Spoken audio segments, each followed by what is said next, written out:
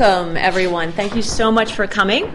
I am Heather Endershot. I'm the Director of Graduate Studies for the MIT Comparative Media Studies program.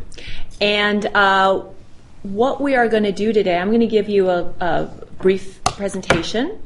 And some of it, hello, Vivek, come on in. Some of it, and the tone of the day is going to be a bit like that. Hello, come on in, because we have... I was just imitating what would happen.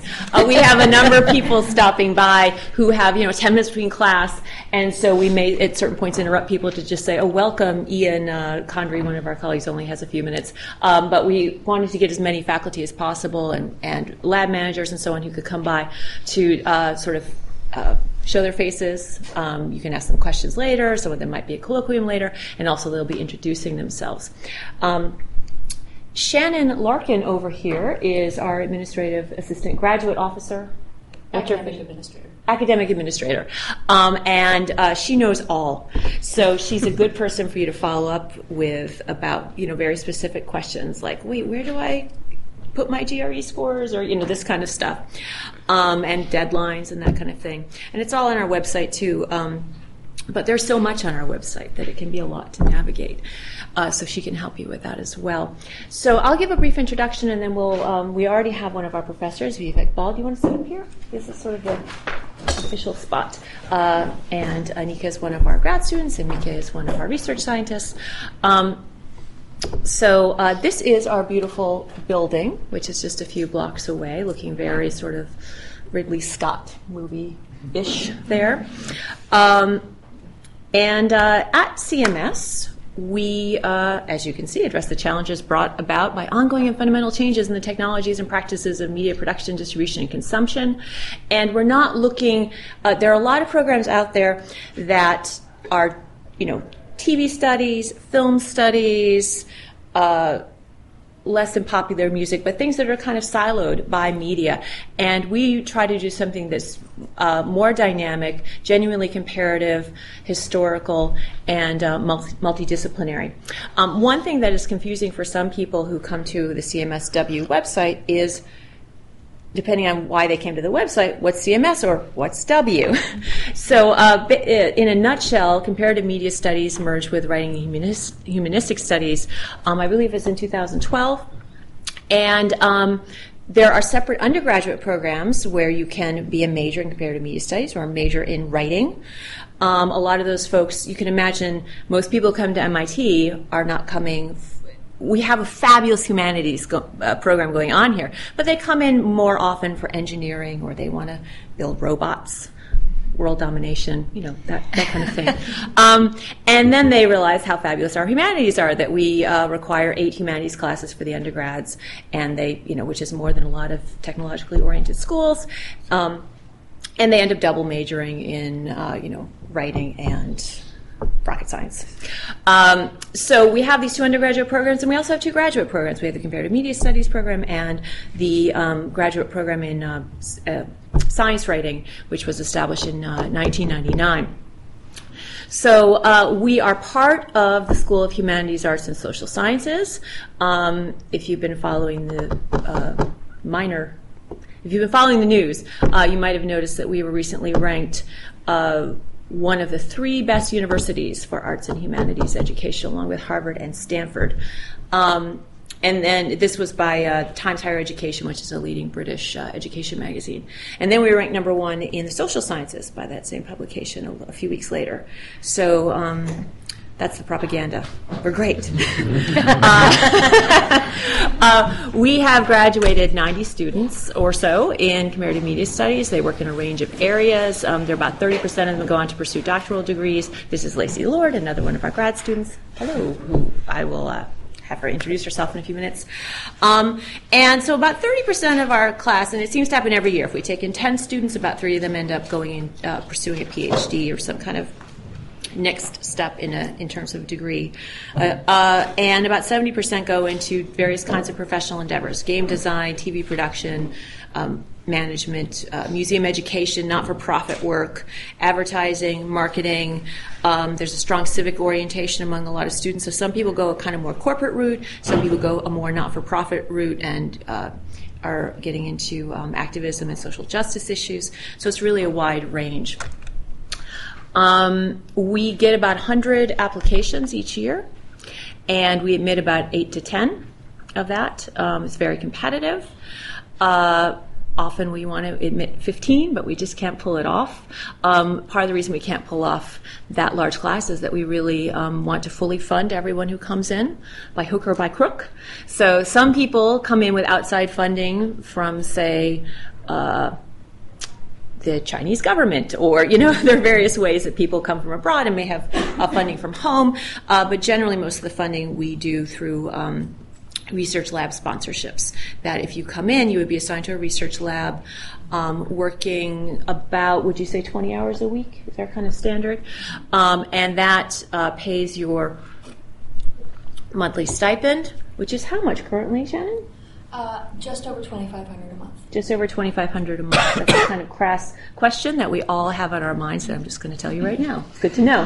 And it covers your tuition, which is quite a lot of money, right? So you will not come out in debt from having paid MIT tuition for 2 years. We assign you indicate your interest in a particular lab when you apply. We assign you to a lab, but we try to be flexible. Like we want to make a good match. And we generally do, but we want to make sure that we try to make sure that you're happy in your lab assignment. I'll tell you about the core in a few minutes. So we'll wait to get to that and to give a sense of the courses you'll be taking if you were here.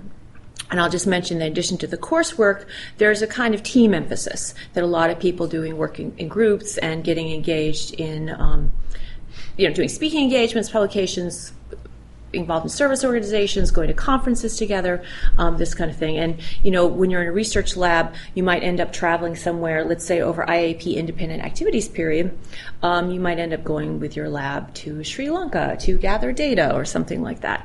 So I just made that up, Sri Lanka. But we do go to interesting places over, throughout the year and over the breaks and over the summer. And over the summer, a lot of, Shannon, remind me, over IAP, you may be expected to work in your research lab, but over the summer, it varies?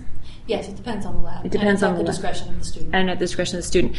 So many students between their first and second year will work on gathering data or reading lots of books or writing or whatever it takes to gear up towards their thesis, which they'll be writing in their second year. It's a very intense program. And, even, sometimes the first or second day, the new students are like, wait, I'm supposed to know what my thesis is now? But actually, we try to bring in students who we feel like are tough enough to early on be like, yeah, I have some really definite ideas, and then you fine-tune them and hone them, and some people shift directions. But we are looking for people who come in with, some sense of their purpose, why they're here, what they want to pursue, maybe afterwards, or at least in terms of their thesis.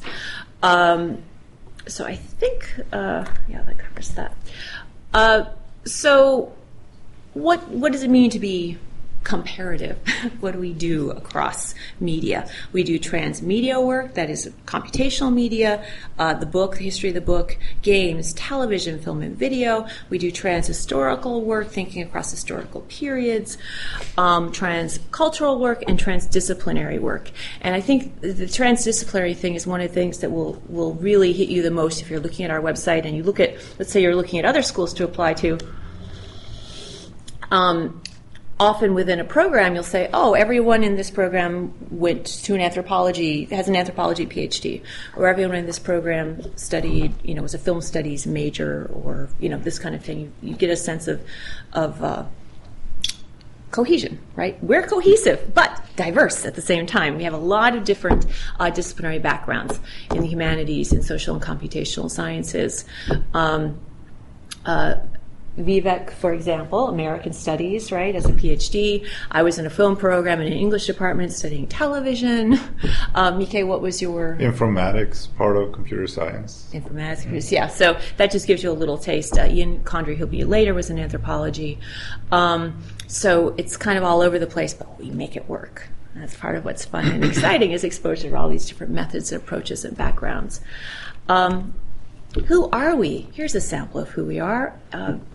presented via headshots. Look how short my hair used to be. It's just 2 years ago. So it gives you a sense of who we've got here. And some of these people introduce themselves. I believe Sasha is coming as well. But I mentioned Ian Condry, our anthropologist who works on Japan. Sasha over there is Civic Media. Federico is a professor of the practice who runs the Mobile Experience Lab. Vivek, who will describe his research in just moments. Fox, who does computational work and runs the ICE Lab, Imagination, Computation, and Expression? Yes. Yeah, ICE. Me, I'm a historian of television, broadcast media. I also work on conservative media culture. Nick Montfort, who does experimental poetry, and that's not the right way to put it. Computational experimental poetry. He literally teaches machines how to generate poetry for him. And like one of his side projects now is a book that is entirely written with 3-letter words. I believe it's called One for the Win. Yeah. I was in a car trip with him once for 4 hours, and he was like, let's talk about 3-letter words. Come on. He was just writing down all the 3-letter words. Very intense about his words. It's fantastic. Jim Paradis, unfortunately, couldn't make it. He's teaching right now. He works on digital humanities and surveillance. Jing Wang is just started an NGO. Is it NGO 2.0? Correct. I remember correctly. So William Oricchio does all kinds of things, television history, film history. He's got a book coming out on algorithms right now. He is the most prolific and wide-ranging scholar, one of them that I can imagine. T.L. Taylor is a sociologist who focuses on gaming and competitive public Esports. Gaming events. Esports, thank you. Esports, you can tell I'm not a video game person. You know, that thing with electronic sports. Esports. And Ed Schiappa is the head of our program overall of CMSW. And he's in rhetoric and persuasion, does a range of media work and sort of classic rhetoric work. To give you a sense of some of the more contemporary work, he's got a piece, I believe it's on Michael Moore-Sicko, where he's looking at attitudes of people who view the film and how they are affected by the film, just to give you a specific example. So that's a little bit of who we are. We, as you know, have a number of research labs. These are all up on the website, Civic Media, ICE, HyperStudio, which is for digital humanities, mobile experience. Is Federico coming? No. No, okay. The Game Lab, Open Documentary, and the Creative Communities Initiative, the Trope Tank, that's Nick Montfort's project, and the Educational Arcade. So they do distinct things, but there's also clearly some overlap. Education Arcade, for example, using digital tools for education is going to overlap in certain ways with Game Lab in terms of the end product, I think, right? That's fair to say. Here are the lab directors to give you a sense of the faces that go with each of these labs. We also have visiting scholars and postdoctoral fellows. Some of them are associated with research labs, but not always. Sometimes they teach a course while they're here. So we just have a lot of talented and interesting people passing through. And these are just 3 examples. If you go to, you can see there's a link there. You can't really see it, but you can find it on the website. To all of our postdoctorate and visiting scholars. So, for example, Teresa Rojas is a comics scholar who was a pre-doctoral fellow and now is a postdoctoral fellow. It worked. She finished her dissertation and stayed on and teaches a range of courses for us, including comics, which is fabulous. Marie Therese Mader works on religion and media and culture. She's doing a lot of field work on Mormon media production. She's fun to talk to about the Book of Mormon. And Sandra Rodriguez is a documentary filmmaker, among other things, associated with the Open Doc Lab. So this is just a little sample of some of the people we have passing through. Some of them are here for more than 1 year, some of them just for 1 year at a time. This reiterates, this is directly from the website, but just gives you a sense of what the structure of things would look like if you were here. Okay, so in your first semester,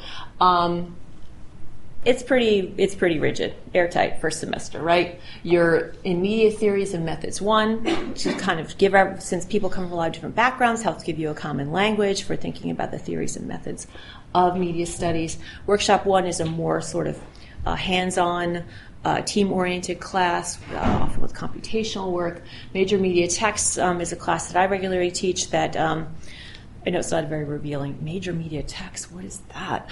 Gone with the Wind, or, it could be sort of all kinds of things.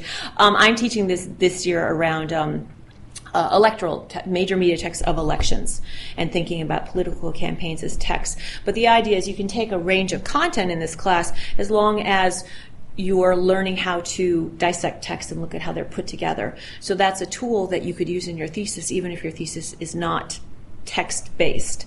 And then colloquium, which I'm hoping many of you will be attending today, is every Thursday from 5 to about 7 o'clock. And we have a range of speakers, some from out of town, some local folks, sometimes within our own department.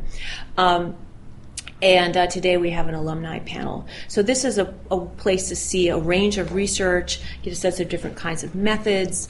When we bring in alums, it's useful for current students to see, what are the kinds of things you might do when you're graduated, when you're done, and ask them questions, do a little networking perhaps, and then we eat falafel or chicken on sticks.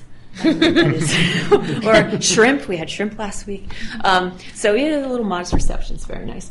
The second semester, you continue theories and methods too. That's a class I often teach. And it ends with your thesis proposal. Okay? So with which could change, right? Because then you have the summer to work on it. But the idea is you're sort of lining up, putting all your ducks in a row, as they say, towards writing your thesis. And so you submit a proposal, a continuation of workshop from the first semester, and colloquium again. And then you have an elective, which, hooray, there's a million different things to choose from at MIT. And also you can take classes at Harvard, at Wellesley, which few people do because it's a bus ride, but it's there, it's an option. Mass College of Art. Yeah, Mass College of Art. So it's a range, but most people, if they leave MIT for that elective, end up going to Harvard. And then in your second year, Media in Transition is a history class. Wow, that doesn't sound historical. Transition, right? But it's looking at transitions from period to period. So if you think about, for example, the rise of electrical communication, you could start with the telegraph in the 19th century, go into the telephone, television, or you could back up, like William Uricchio does work on television, from the 19th and 18th century. How was television imagined as the technology was still slowly developing and didn't quite exist? So it tries to get away from that kind of teleological historical approach and looks at moments of transition as new medias emerge and new medias. There's a great book by Carolyn Marvin called When Old Technologies Were New. Right? All new technologies become old technologies. So that's a class that goes into those issues, and then you've got colloquium again, and then 2 electives, hooray. And then in your last semester, you're doing colloquium and writing your thesis. Some people split the thesis up into 2 semesters. They sort of do half that first semester and half the second. And if that works well with your work style, that's a good idea. Okay, so then you write your thesis, and I'm sorry, this text is a little small, but these are a few samples of theses from a few years ago.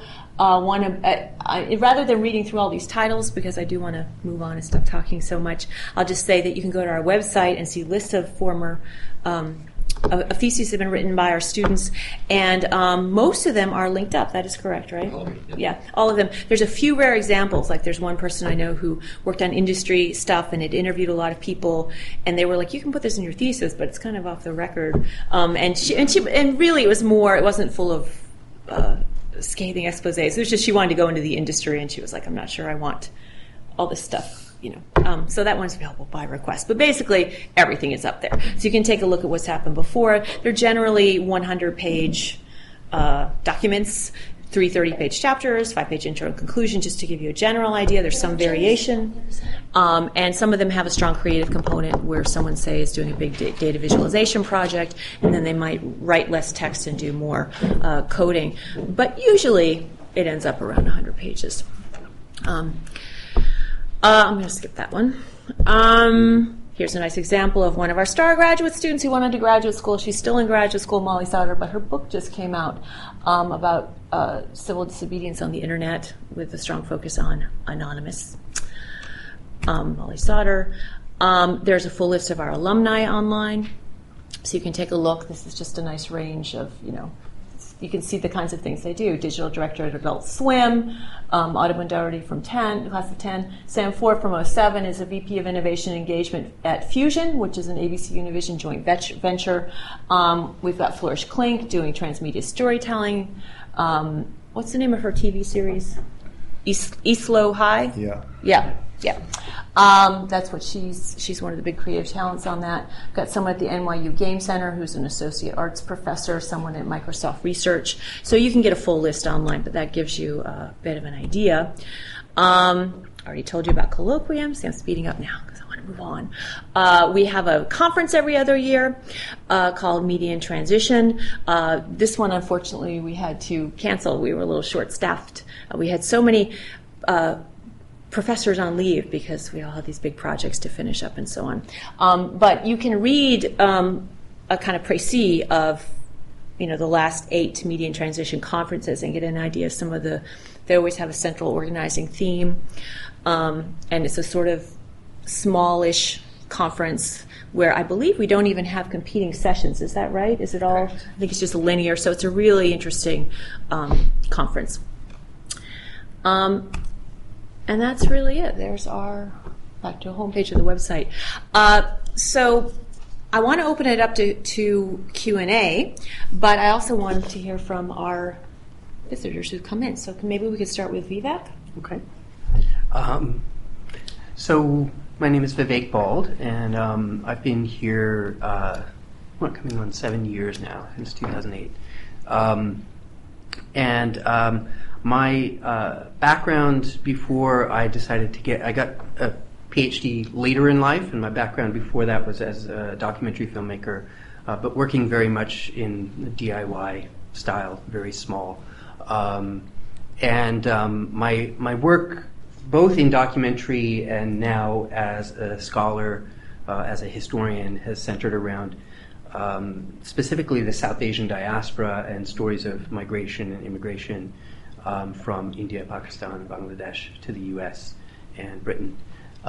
So my documentary films have included a music documentary about South Asian youth and music and anti-racist politics in Britain, another documentary about South Asian taxi cab drivers in New York City, and my current work is a little bit more historical about South Asian undocumented immigrants in the late 19th to mid 20th century who settled in African American neighborhoods. And so that work is work that I'm now pursuing across different media. So this last project that I mentioned, which is called the Bengali Harlem Lost Histories Project, exists as a book that was published in 2013, and currently I'm working on a feature-length documentary about the same subject, as well as an interactive documentary / oral history site, which I'm making sort of under the auspices of the Open Documentary Lab. Is that website available and live at the moment? Not currently. No. Okay. No. Do we have an ETA? Because I want them to look. It's so yes. wonderful. I've seen sort of the prototype. I would say sometime in the spring. Okay. Late spring. Because he's got all these, you can probably describe it better than I can, but he's got these photos up, and people go, and they're like, that's my grandfather. So you have unidentified photos, and you invite people who, say, immigrants to New York at a certain time, to look there and find their relatives and tell their stories and add them. So there's a level of genuine interactivity that I think is really impressive and interesting. There's some weaker interactive documentary out there where the interaction is just like, click on this and you'll see something different than if you click over here. It's just, doesn't strike me as very interactive, and this is a really genuinely interactive project that grows and develops through the interaction with visitors. And it's really sort of committed to the idea of people's histories and also histories of undocumented populations that have existed, throughout the 20th century, and trying to record, document those histories through family stories and family photographs, in a kind of ongoing way. And the Open Documentary Lab, for those of you who are interested in that, is a relatively recent but very fast-growing initiative that we have here. that is focused on new forms of documentary storytelling that have opened up with various different kinds of technological changes over the last decade. From kind of the ubiquity of cameras on cell phones and what that does to documenting, kind of political and historical events, to game and virtual reality interfaces as a way of telling what might have been in the past documentary, nonfiction kind of stories. And we should have the director of that research lab here later, Sarah Wolzer, so she can fill you in more and you can ask some questions too. So, thank you. Thanks. Before we move on to Anika, I just want to note there's coffee and cookies over there, and you can get up at any time. Don't worry about someone's talking. Just go ahead. And one of them is only subtly marked decaf. So if that's what you're going for or not, just take a look at the top of the box to be certain you're getting what you want. But anyway, dig in. Anika. Thanks. So I'm a second-year graduate student in CMS, and before I came to the program, I studied journalism in my undergrad and worked as a journalist for several years as a science and technology writer in the United States and then also in New Delhi, India. I also did a lot of work with collaboration within journalism and journalism innovation. So I started, while I was living in India, I started a grassroots network devoted to collaboration between journalists and other forms of technologists. And then I also did a lot of work with digital product management within the media industry, and that is what I was doing before I applied to CMS. And so one of the things that brought me here was this joint focus both on media historically as well as exposure to the technology-driven culture of MIT and the Media Lab. And then now I'm here and I'm doing my thesis work around issues of how user-generated content interacts with news organizations, and using that as a way to understand better how news organizations are reacting to changes in the composition and the composition of and relationship they have with their audiences. Great, thank you. I think before we go to Mika, maybe Lacey Lord is here. Could you stand up and I'm sorry we don't have you sitting up here, but she is also a second year. Just kind of stand up. Stand up and. My name is Lacey Lord. I'm also a second year master's student. My background, I actually came straight here after undergrad. My background's in English literature.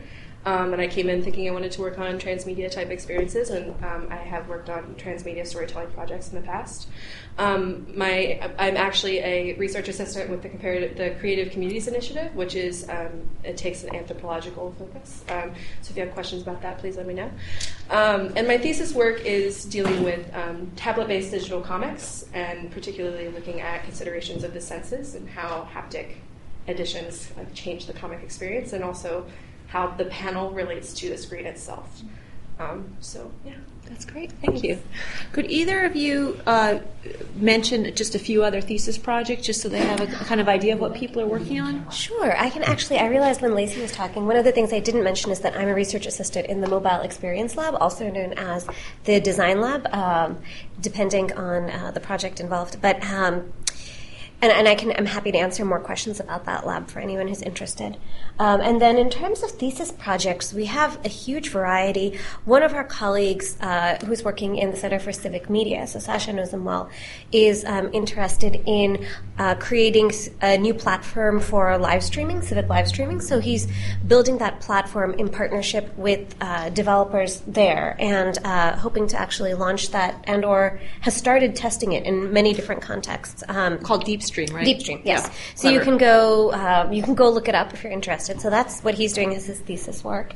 Another one of our good friends and colleagues is looking at she came in with a background in video games, and she's an avid player as well. And so she's looking at she's actually working with Mike and looking at feminist narratives within video games, which is really an interesting space. Whom else? Another one, Lily. Another one of our classmates is, she actually did a lot of work in radio, and she's interesting because she kind of has used CMS as a chance to explore a totally different discipline. And so she has now started doing a lot of work with urban planning, and she spent the summer doing a bunch of research in New Zealand, working with an organization there. And she's now doing a thesis related to urban planning and has people on her committee from that department too. Okay, so that gives you Yeah. a nice sample. And we're going to hear from Mike. Thank you so much. Mike, and then Sasha Kasan's talk just came in, who works in civic media. So we'll do that, you two, and then I promise Q&A. Okay. Okay, so yes, my name is Michael Jacobson, and I'm a research scientist at CMS, but I'm also the research coordinator for the MIT Game Lab. And I think I can describe both my research and what the Game Lab does by how you might interact with me or us if you become a grad student here. So first of all, we have teaching. So we have, for instance, an introduction to a video game theory class, which is a heavy reading class going through in particular, the last 10 years of game studies. What are the big themes? What are the big topics and issues? And it's a great grounding for a grad student if they want to write their thesis on anything games related. I also use TAs from the program in that class, and that just makes you have to read all that literature even harder. We also play games and practice analyzing them and writing criticism on them in that class. I also teach another advanced class only for grad students on playful and social interaction design. So if you're interested in interaction design and exploring research questions by building things, that is somewhere where you can take your project, and it's more of a workshop type class where we work on them together and discuss different topics based on what our projects are. What we also do at the lab is research. So my current project is on couch co-op gaming, and I've done sort of a critical feminist reading of how the second player is being treated in these games and by these socio-technical systems. Basically, what you find is that there is this idea of the first player being male, being a skilled gamer, and being someone that almost needs to have their experience protected against what player 2 is going to do to mess it up when they get introduced into this picture. I think it's based on old negative stereotypes about female gamers that we need to get rid of. And actually, that's a little bit where Curie Caldwell's thesis project comes in, because, as you said, she's interested in looking at what we tentatively call warm interaction between players, or between player and player characters, or between different player characters.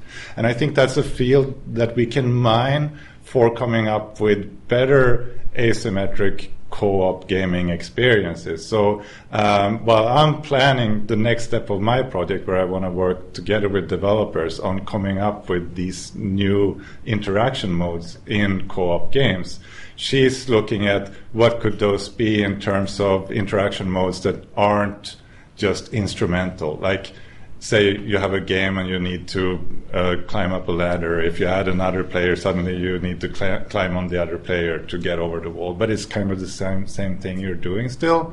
If we're introducing different types of interaction modes, like caring for other players rather than just helping them over a wall, if that's part of the goal of the game, then I think we can have more interesting interactions going.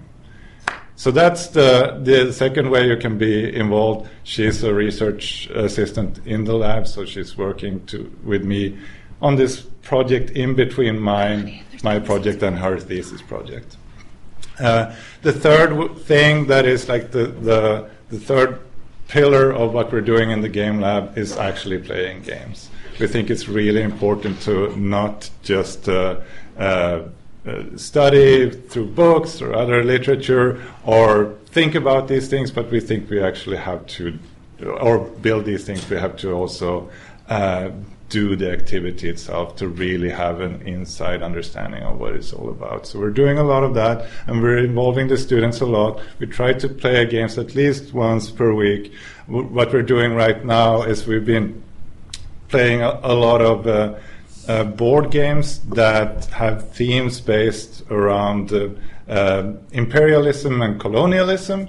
and we're doing a critique. There's going to be a series of blog posts and maybe a journal article on the problems we see with how these themes are dealt with. My blog post is tentatively titled "Stories of Imperialism and Colonialism Retold Somewhat Lovingly," so I think that's problematic. I think that's it. Great, thank you. Sasha, would you mind coming over here? Because this is where our microphone is for the live stream. And I guess, is the camera right at the computer right there? Yes. Yeah, If so you stand behind any of the people Maybe sitting at the Sasha table. can just take my chair. and okay, we're I'll starting to look like a group photo or something. I'll pull up another chair. Yeah. Go ahead. Thanks. Thank you, Mike. Hi. So I'm Sasha Costanza-Chock. I'm Associate Professor of Civic Media in Comparative Media Studies and Writing. The work that I do and the kinds of projects that I work on with students are projects at the intersection of social movements and media technology practices. And the way that we like to work is typically through participatory action research and participatory design.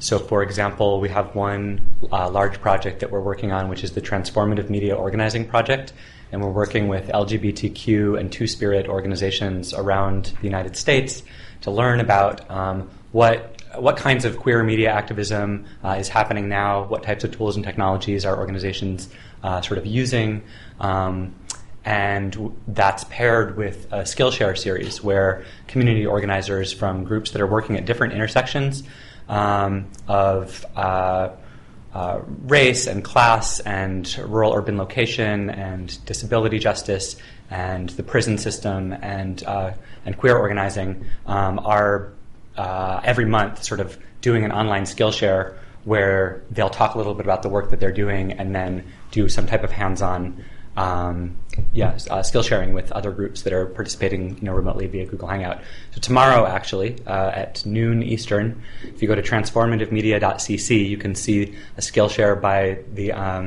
twospiritjournal.com, which is a new project that's launching out of the work that we're doing to sort of highlight the histories of various genders that existed in many Native communities in the United States prior to settler colonialism and the erasure of those other genders. So we're doing that. I teach this course that I am really proud of, which is the Collaborative Design Studio. And that course is different every time we do it, but the basic principle is always that we're partnering with a community-based organization or a number of them to develop some type of media or technology project together. And in the past, we've focused on surveillance and counter-surveillance technology. So we partnered with the Cambridge Domestic Violence Working Group to develop a project around people who are being surveilled by their intimate partner who's abusing them and the different apps and tools that abusers are using and how do you detect if those apps have been put on your phone.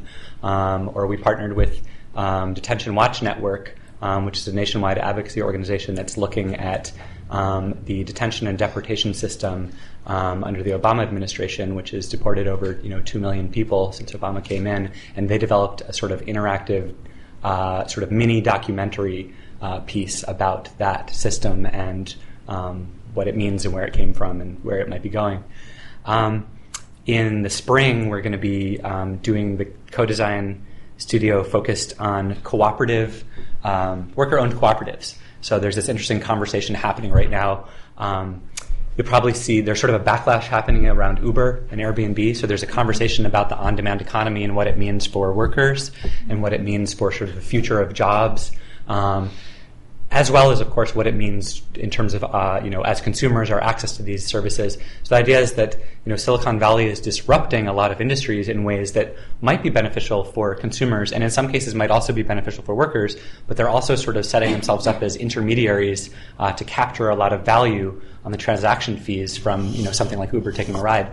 So the question is, can we do disruption that does more than just replace the crappy old boss with the crappy new boss that has even more information about everybody in the system? And so in the spring, we'll be partnering with worker-owned cooperatives to develop new platforms for the on-demand economy that would be actually owned by the people doing the labor in these systems or their organizations.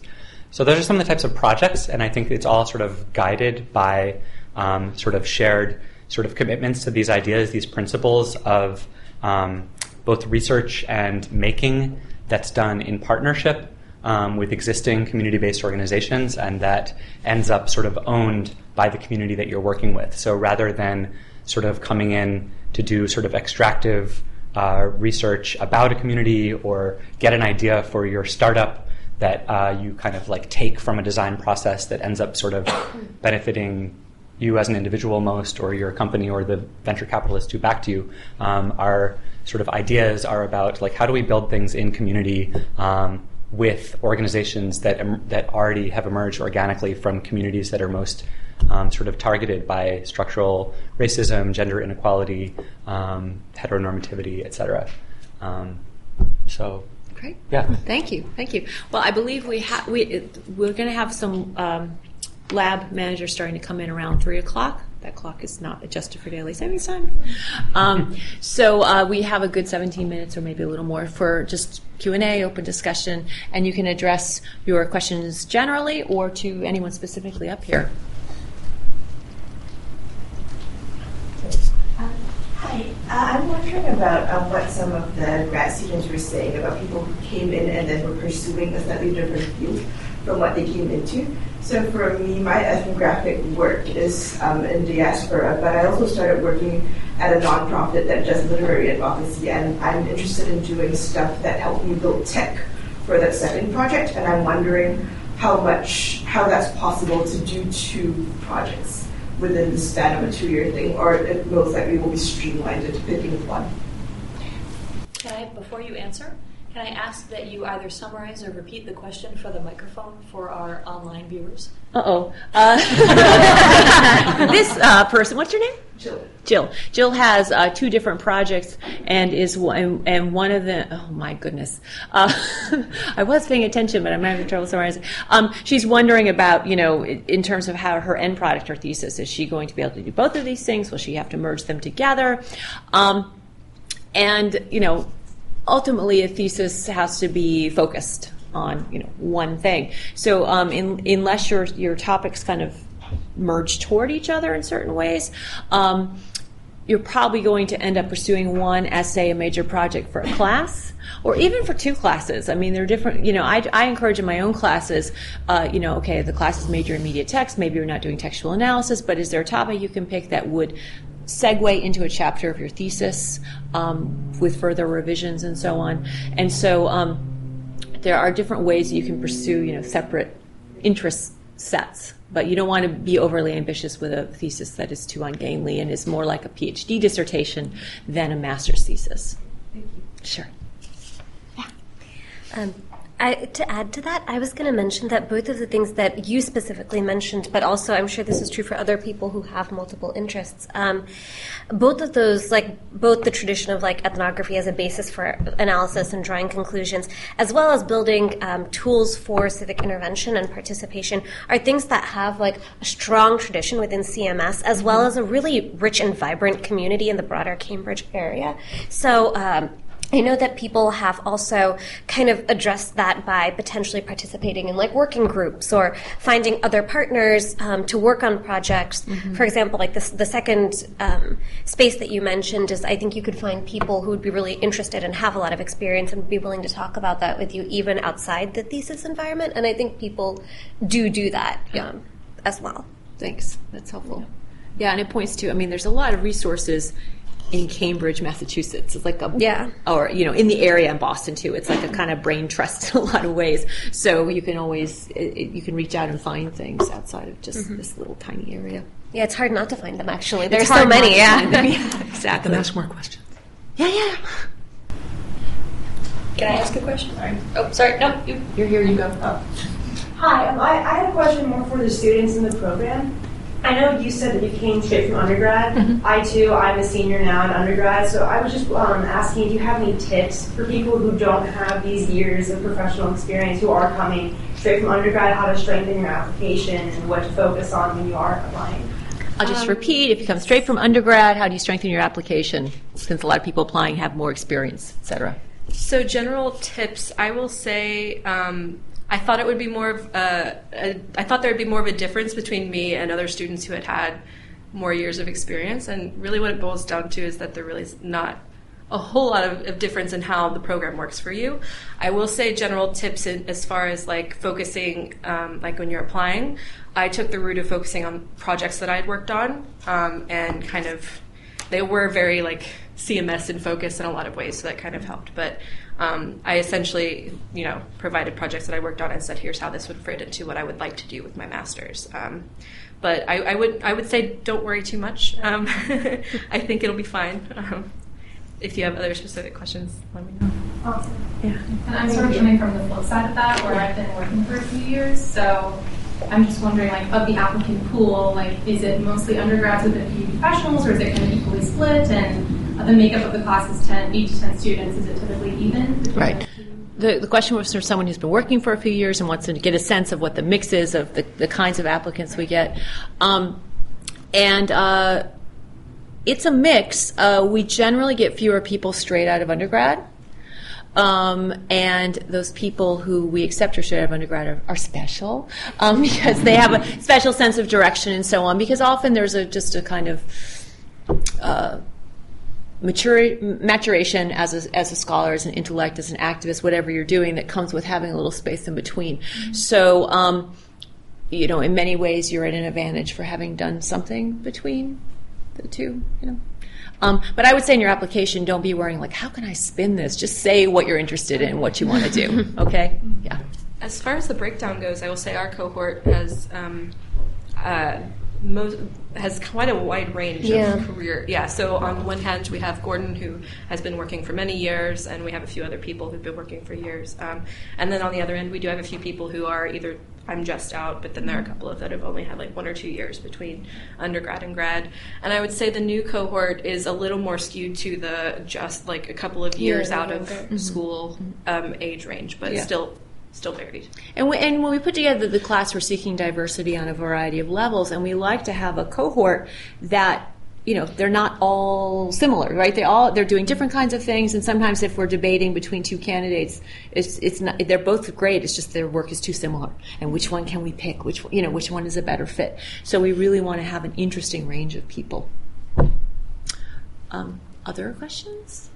Hi, my name is Chelsea, and I'm wondering if you expect from prospective students to come in with a specific research method on top of the research goal, or do they have more opportunity to explore a lot of methods in the first year? Because for me, for example, I am interested in designing a social platform or technology to include digitally isolated people, and I was wondering if you're looking for a more specific method to do that. Right.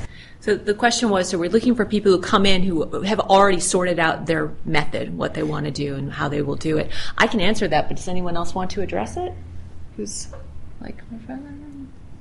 With thoughts from your I mean, we're here to learn things together, So there's no reason for us to accept students who are already really done. They already know all the answers. They've sorted out everything, and they're just going to, check us off their list or something. We want them to come in and experience new things. And,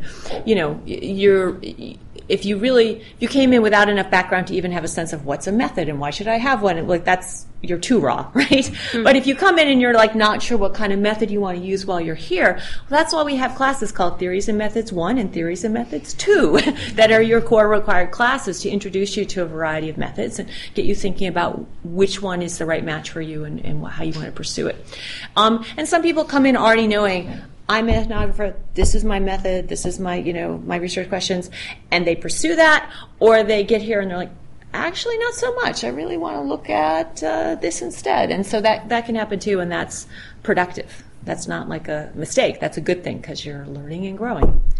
Well, I'll just add something to that, which is that it is really valuable to figure out before or in the process of doing your application, which of the research groups you're most drawn to. Mm-hmm. That will you'll have seen that's a question on the application, and it's important that you not just kind of check it off and say, well, this one sounds great, but really do some research on them so that you can talk meaningfully in your application about why what you want to do might fit within the goals of the research groups. Yeah, that's really helpful. And I think some people will check off like all the research groups. Don't do that. Don't do that. They think they're being helpful. Like, I'm so flexible, I like everything. But actually, it's more helpful for us to, limit it and, see really where the best fit might be for you. Heather, can I toss in a question or two from the interwebs? Can I say a thing more about that? That's straight in my eyes. I just wanted to say also that we are looking for people who have a strong sense of direction and know what they want to do when they come here. But I also think that if you ask the students who have graduated, that most of them would agree that the years they spend here is a deeply transformative experience. It might be in terms of which methods you're using or a theoretical framework, but it could also be like on the level of your worldview. So I think that's, after all, what we're aiming for here, to create change in you as persons and as scholars. But that doesn't mean we want to see a sense of direction already when you're applying. Yeah. So we have a few questions coming from our online participants. Do you want to stand over here so I don't have to repeat your question, or do you think you're... Sure. Yeah. Thanks. Hey, interwebs, I'm the person who's answering the chat. The question was, what does the program look for in a candidate? What makes a strong candidate and a strong application? And especially they were very concerned about GRE scores. I guess that resonates. My GRE scores in math were not very good, so I'm sympathetic to those people. Okay, I shouldn't say that. But we don't have a numeric cutoff. Like, this is the GRE, and I believe the scores come in with percentages. Yes. Yeah, so what percentage so that's very helpful for me when I'm looking at applicants. I'm like, if you're in the bottom 30% in your verbal skills, that's a red flag that, you don't have the skills that you're going to need here.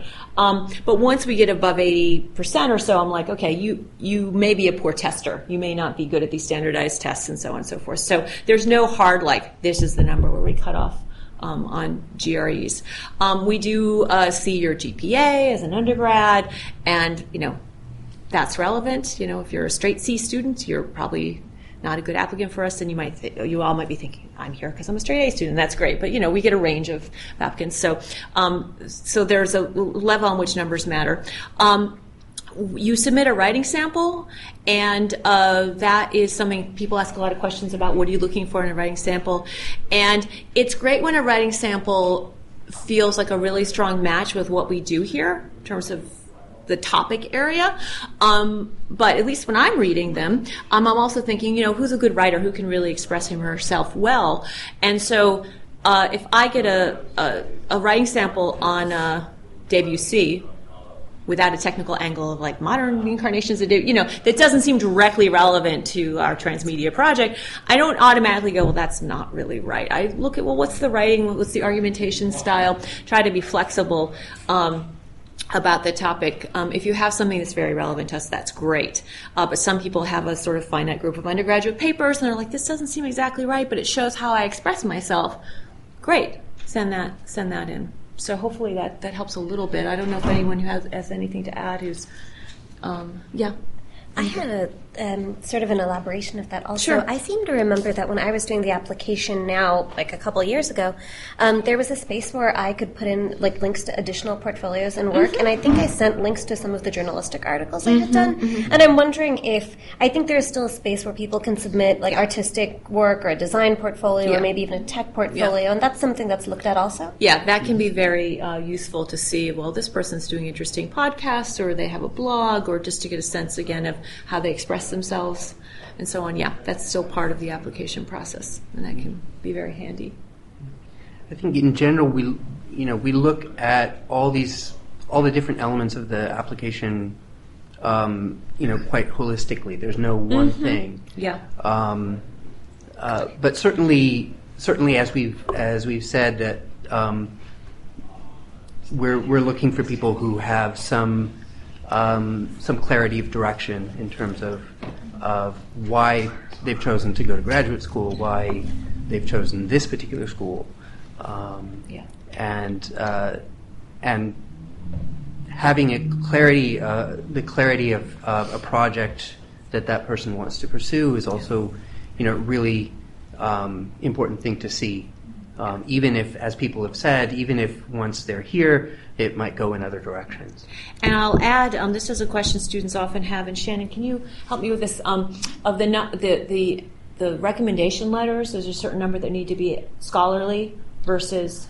We like it if they're all scholarly. Yeah. But if that means you're calling up someone that you haven't had a class with since freshman year and they probably can't remember you, don't use that person. Right. Use someone who knows you well and who can really respond to your ability to succeed in graduate school. Yeah. So we like all the recommendation letters to be scholarly, but if there's one there from, you were just a journalist at an interesting, working in a magazine or newspaper, and your boss writes a good letter for you, that's fine. That's a nice part of the package. But we wouldn't want all the letters to be from that direction. In most cases, there might be some exceptions, but that's the kind of rule of thumb.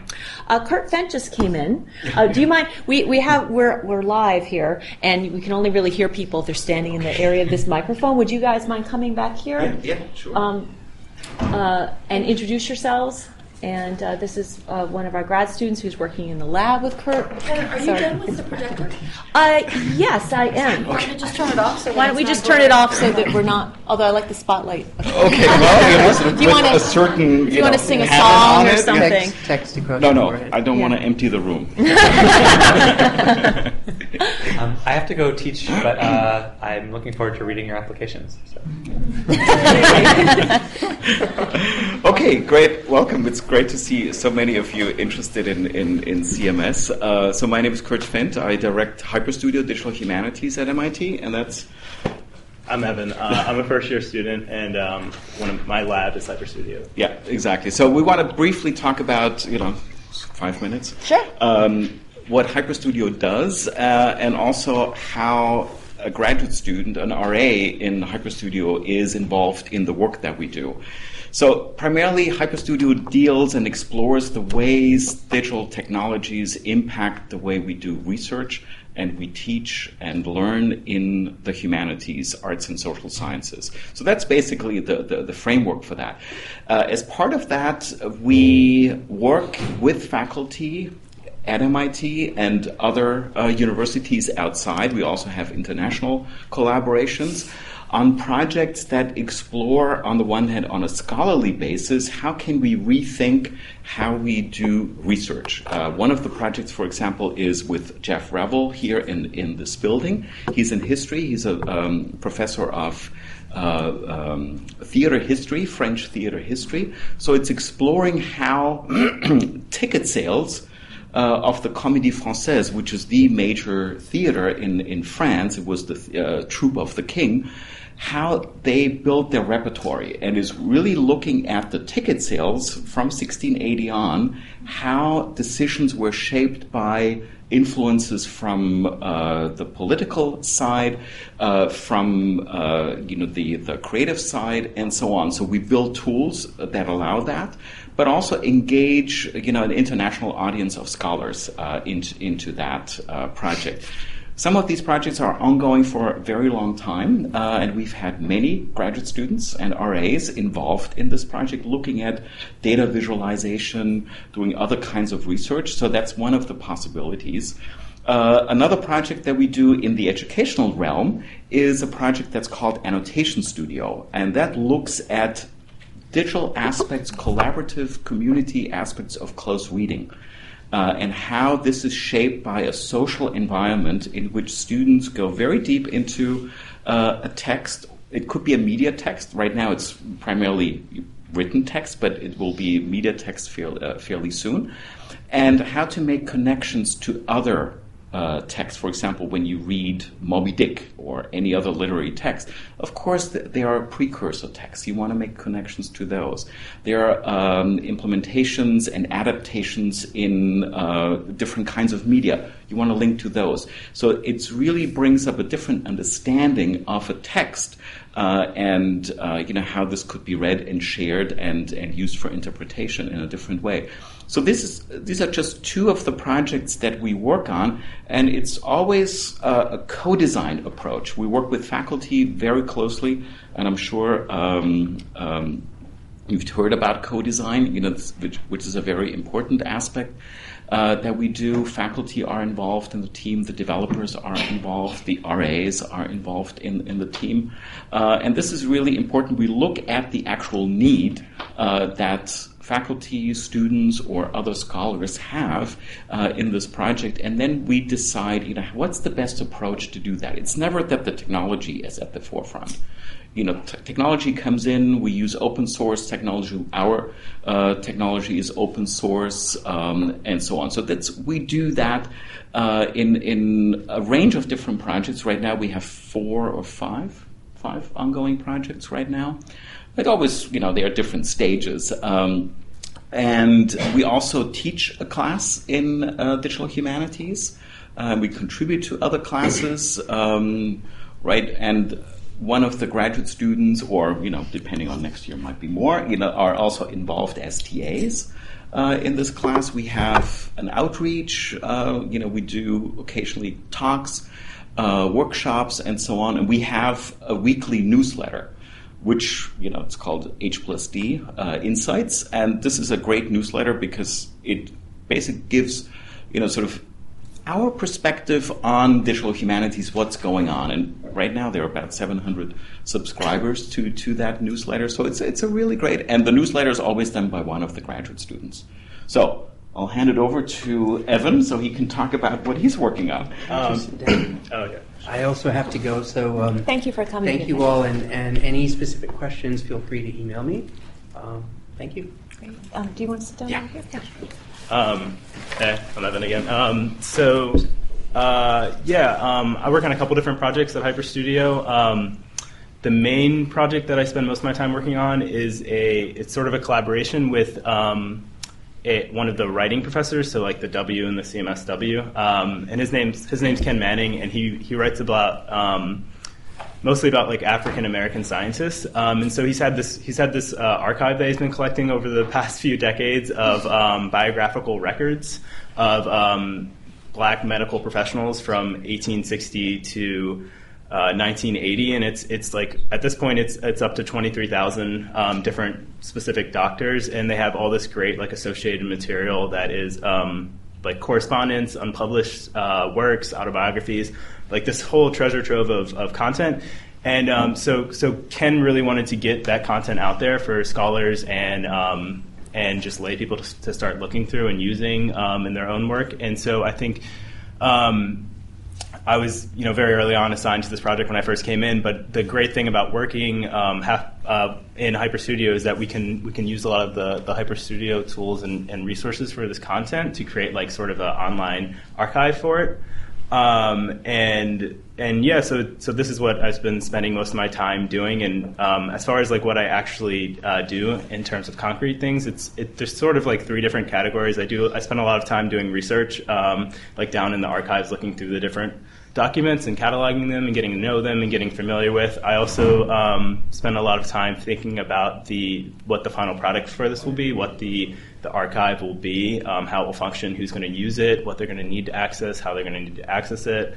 And then also just doing sort of promotional work. Like right now I'm writing a blog post about it. We've applied for a conference presentation about this resource. As far as like what my actual time in lab is done, it's sort of a combination of those 3 things. Okay, Thank you. Great. Do you guys have some questions for them, or more generally? I'm Jeffrey. So this is a question that I guess is directed at everyone, but maybe perhaps mostly for the currently enrolled students. Certainly, I'm really intrigued in the way that CMS is bringing together a diverse range of approaches to media, diverse approaches, diverse labs, and I'm wondering if there's certainly a lot of collaborative opportunities within CMS as a program, and I'm wondering if those collaborative opportunities also resonate across MIT as a broader organization. Certainly, you mentioned earlier the ways in which there are opportunities for people to get involved with communities here in Cambridge and Boston. And I'm just wondering, about the rest of MIT, the non-humanistic side. Right. So Jeffrey asks, we collaborate a lot within CMS, but what are the opportunities to collaborate across MIT and outside of MIT and, beyond? Yeah. I think people do that in different ways. It's one of those things where it helps to have a sense of the people with whom you might want to collaborate beforehand. It's a large institution. People are doing, especially at the graduate level, very different work. People don't, institution-wide, people may not necessarily always be familiar with what's happening in each program. I know from my own experience, I am when we do our thesis work, we choose a committee, and one of my committee members, one of my advisors is actually somebody who runs a group in the Media Lab, which is kind of a neighboring program to us, but is actually not the same program and is more engineering driven. So that's an example of how, and that evolved really naturally from mutual interests. He was looking at issues and topics related to news, and we became familiar with each other's work, and so that happened really, that was a really good partnership. I know other people have also taken that avenue, asked professors from other departments to serve on their advising committees, in other ways as well. I'm trying to think if I don't really have anything to add to that. It's definitely a very individual decision. Most of the people that I've interacted with outside of the department I've met at lectures or conferences in town, and just having similar conversations in the same spot and then making a connection that way.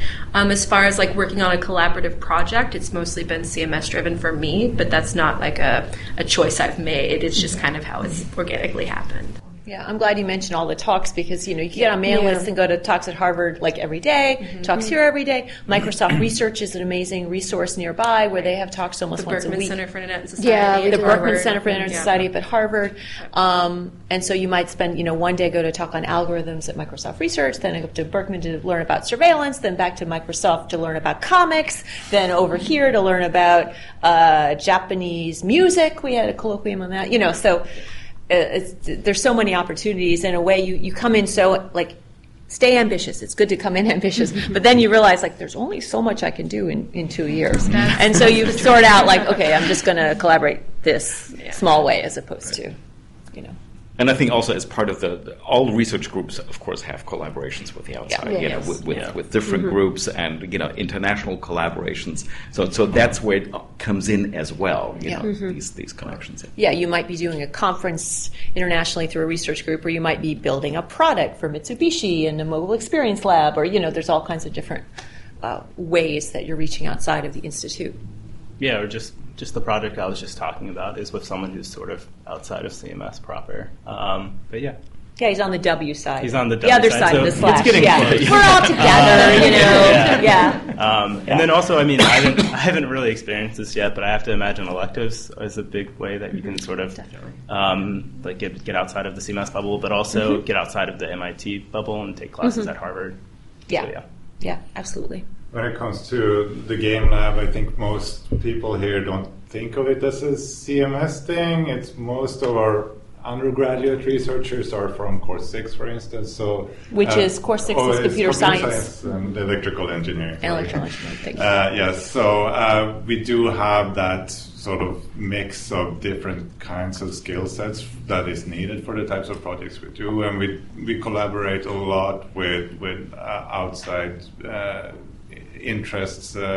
So if you're an RA for us, you will be expected to probably travel both in North America and Europe to follow our different projects and get sent to different conferences. So, stuff like that. Other questions? Yeah. This question, I think it's for you.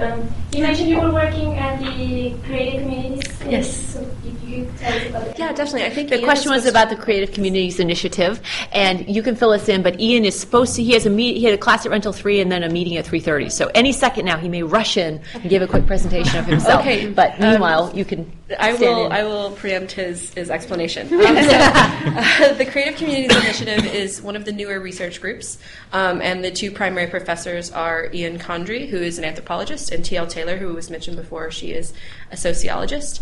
And Ian's work has been mostly with, he wrote a book on Japanese hip-hop and the soul of anime. Hi, Kyrie. This is Kyrie Caldwell. She's also a graduate student. Yay. She was mentioned before. Yeah. So CCI is this, we basically focus on ethnographic work. And I will take a moment. So it was mentioned that placement for research groups is they do that very carefully, and that is mostly, so usually you end up in a place where you have experience.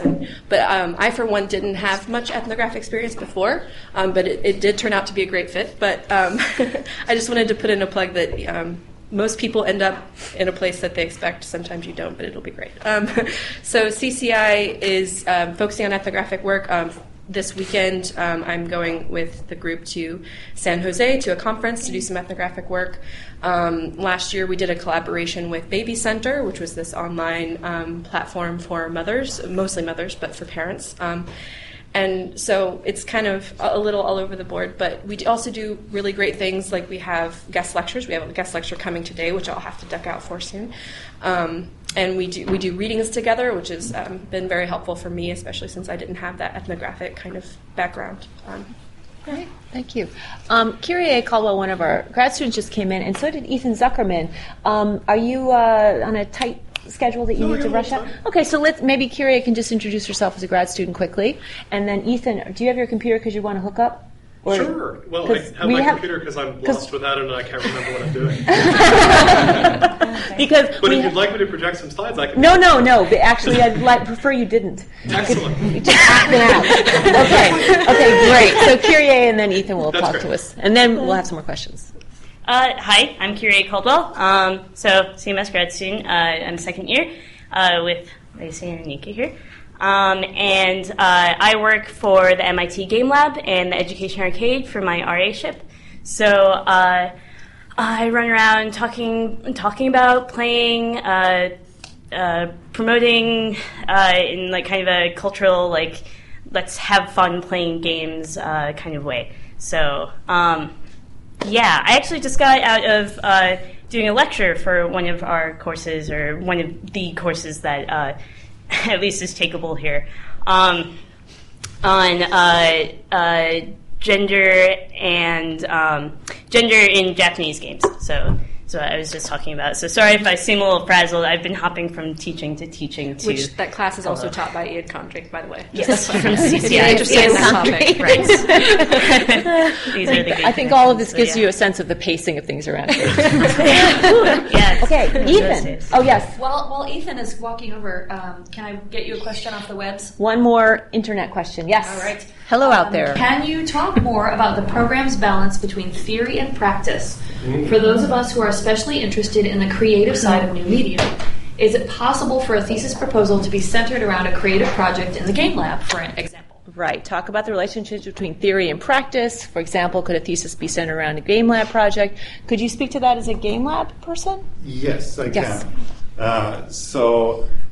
We definitely have those kinds of thesis projects, not just in the game lab, but also in the ICE lab and Nick's lab and so on. So we often do some kind of combination of what you're doing is an artistic expression, but it also always has to have some kind of research question that you're exploring through that work. So it can't just be a fine arts project, but it's very often some kind of balance between the two.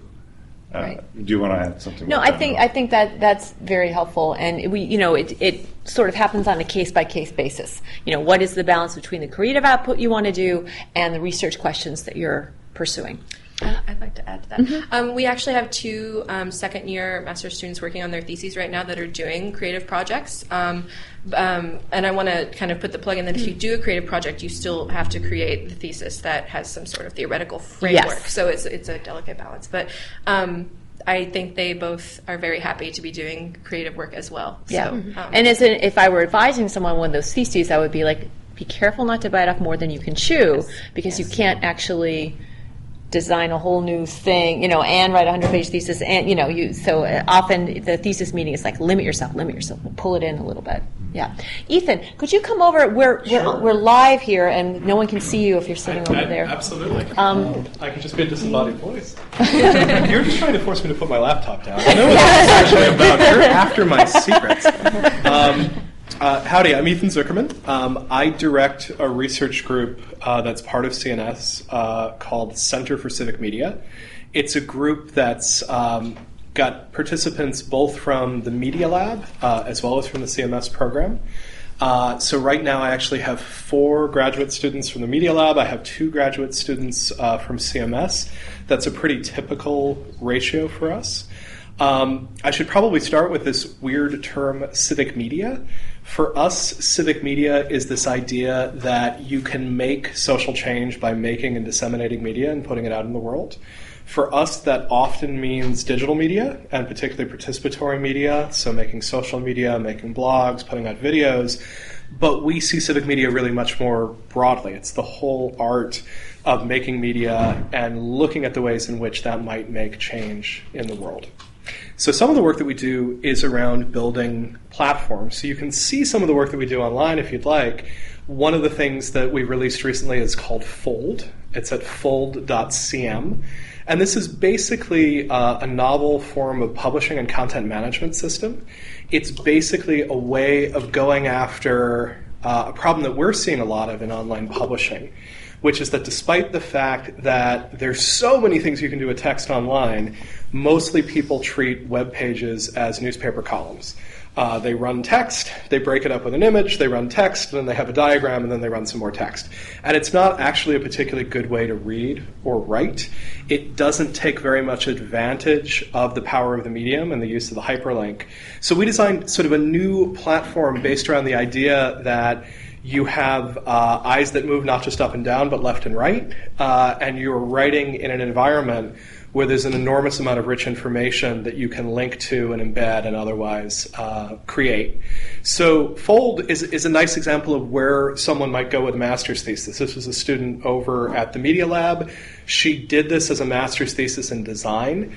We were able to pair her with a programmer to make sure that this actually launched during her time at the program. The 2 of them have now formed a company and are now taking venture capital and are trying to figure out, is this a competitor to something like Medium, or is this something that might be useful, for instance, in a newsroom or in scientific publishing, something along those lines. One of my current students from CMS is now in his 2nd year, in his thesis year. His project is called DeepStream, and this is basically a way of trying to add some context to live video streams, so it's sort of a similar model. So one branch of what we do is platforms. A second branch of what we do might be thought of as crowdsourcing community data.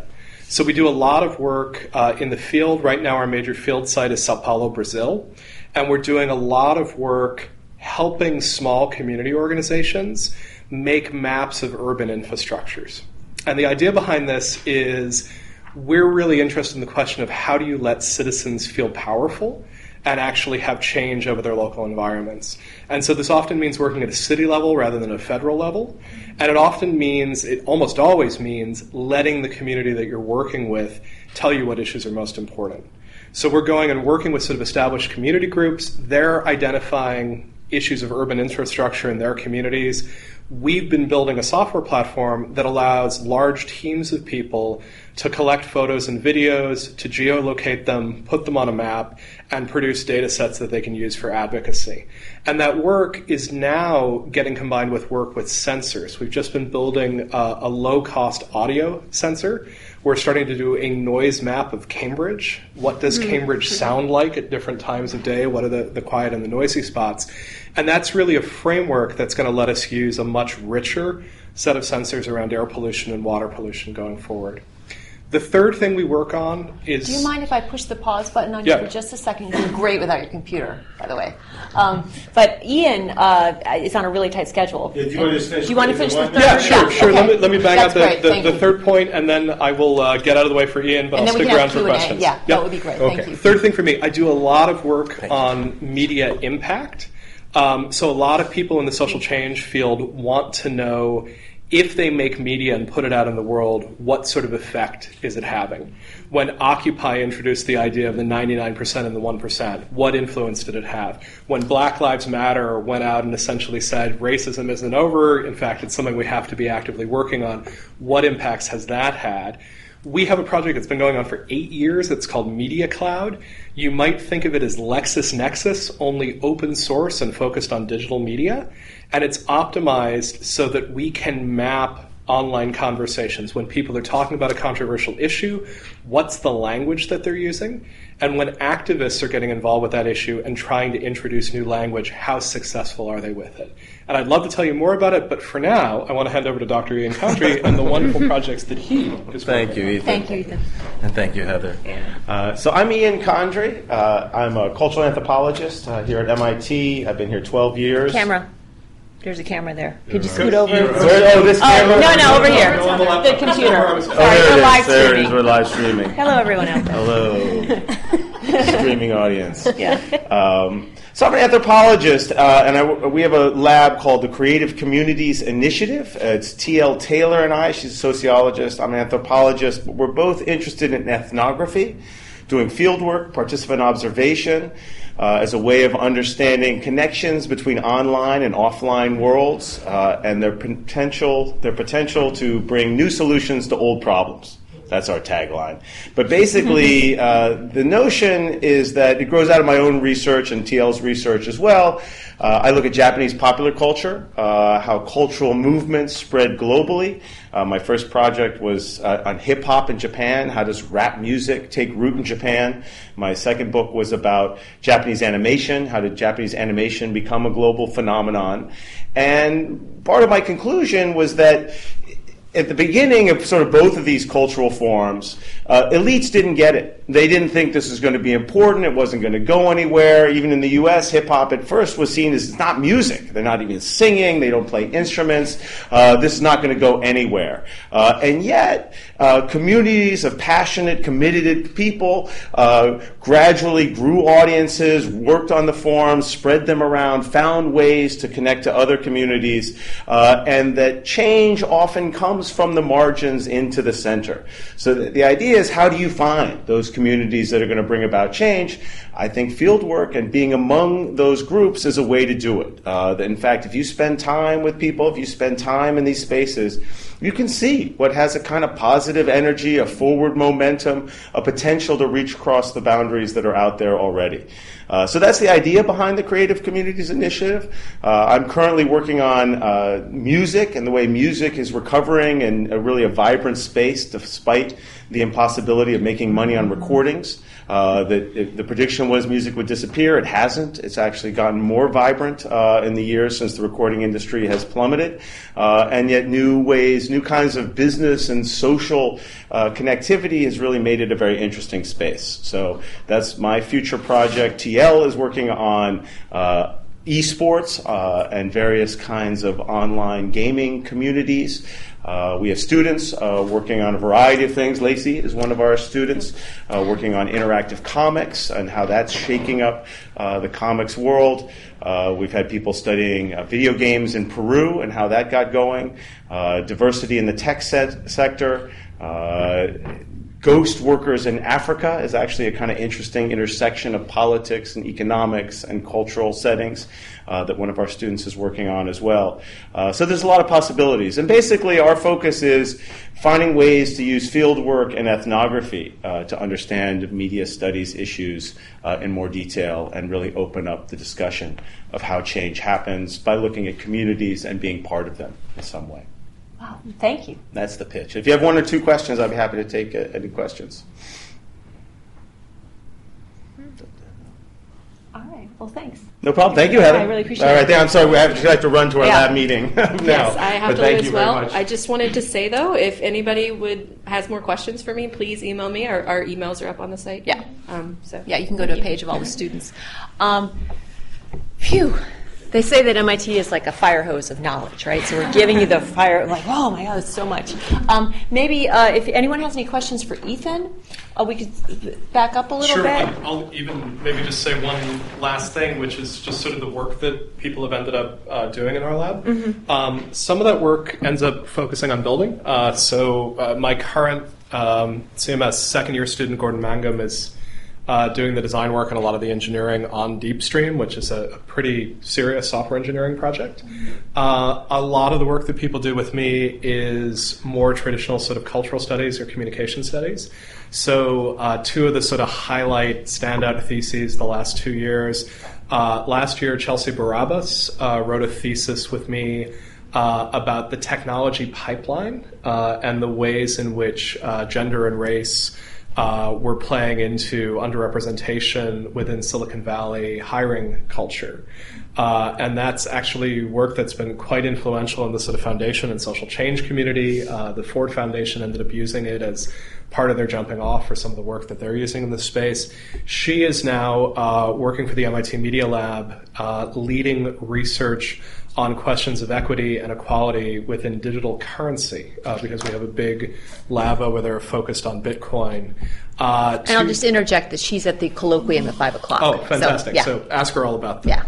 Yeah. 2 years before that, the standout thesis was from Molly Souder, who did work on denial of service attacks as a form of protected political speech. This was really fun. I have done a lot of the work on how denial of service attacks serve to censor and silence dissident and human rights organizations in the developing world. So you would think that I would be the least likely person to be supportive on a thesis about the ways in which these might be viewed as political speech.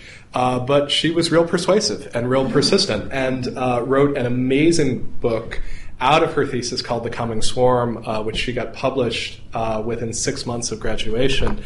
She's now in a doctoral program in Canada.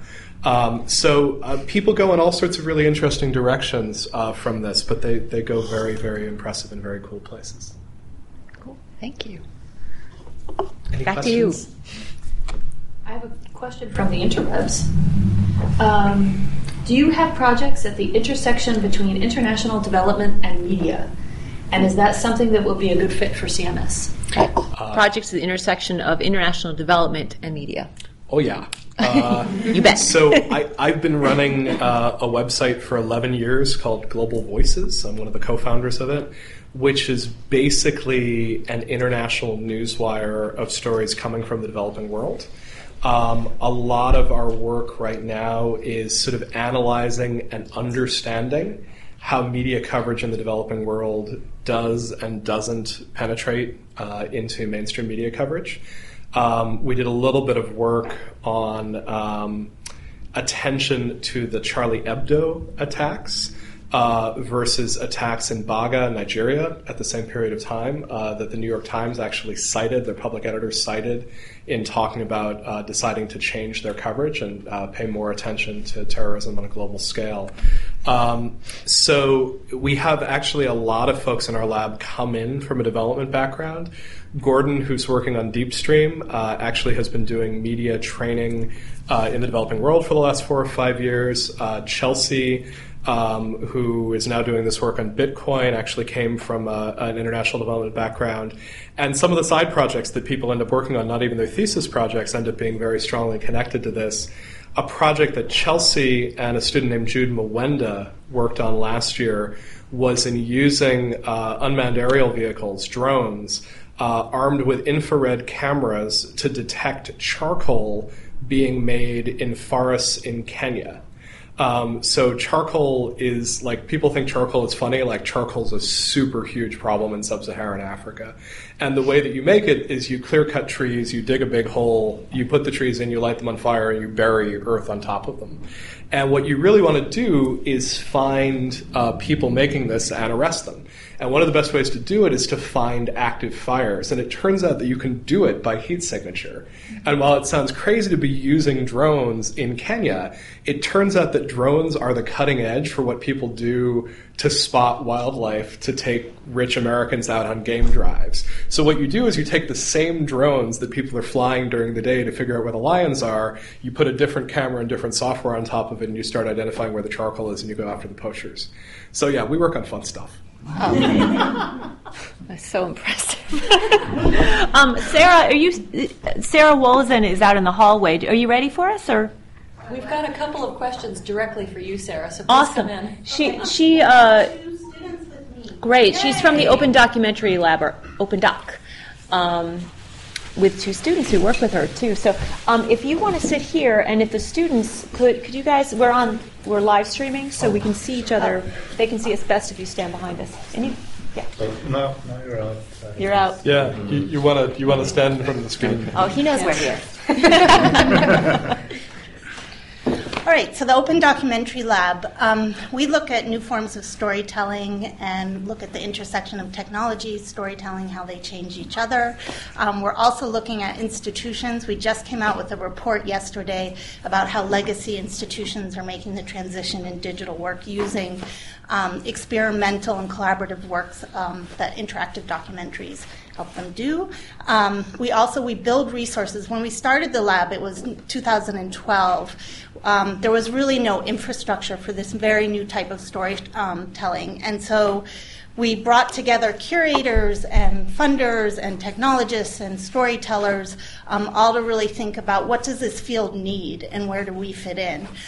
One of the things we've started to do is build resources. So the first thing we did was a project called Moments of Innovation, which looked at the whole history of nonfiction storytelling and showed that all these new processes we talk about, interactive, participatory, data, immersive, have long histories, and that when you think about a documentary, you really were unattaching it to an actual medium. So it's not film, it's not photography, it's many different media put together, and it can come from anywhere. And so when, for instance, we look at data storytelling, we go back to cave paintings and what they did there. Or participatory has a long process of we start with the Kodak camera and how that changed the ability for people to take their own photos and changed even what the notion of what a photo is. So we do a lot of projects like that. The other one we have is Docubase, which is a database that's tracking the people, technologies, and projects that are transforming documentary in the digital age. We collect documentaries, put them out there. We have case studies that the students work on. We have playlists to help you guide you through it. We have a lab section that does all these behind the scenes to open up the process of what this new kind of filmmaking is. Not filmmaking, documentary making. And what we're finding too is it's requiring entirely new teams, entirely new relationships with audiences and subjects, which we no longer call audiences and subjects. And it's just really rethinking what storytelling is, what the role of the author is, that you're creating a place for conversation, that you're creating a process as opposed to a product, that you're having different kinds of impacts than you would with just putting a film out there. So those are the kind of things we're looking at. We have a lot going on. We partner with a lot of film institutes, with Tribeca Institute. We're doing a media impact project with Sundance. We have several projects, but one, we send students to Sundance every year to write about this new type of storytelling, try to get it out in the public with IDFA and a documentary festival in Amsterdam. We do other projects, so a lot of collaborating too with different institutions. So that's what we do. Thank you. And so we have 2 students who are participating in this lab, first year and second year. Yeah, sure. So I can talk a little bit about my motivations for joining this lab, actually. My background is in producing and you are Sue Ding. Oh, yes. And my name is Sue Ding. Just for the record. Thank you. So my background is in producing public affairs documentaries, mostly for PBS. Linear broadcast, very traditional, and so I was really interested in Open Doc Lab as a way to explore other forms of storytelling, other platforms, other creative approaches, and to really meet people who are working in this field. I'm Dennis Tortum. I'm a second-year CMS student, also with Open Doc Lab, and my background is in film, in both like nonfiction and fiction film, or like hybrid art house. And I don't know, I think it's a pretty great lab. What you get to do is you go to Sundance, right, for IndieWire, or like was doing case studies last year, especially on pieces. Like I did one on like a VR piece called Ascent and like a web documentary called Do Not Track.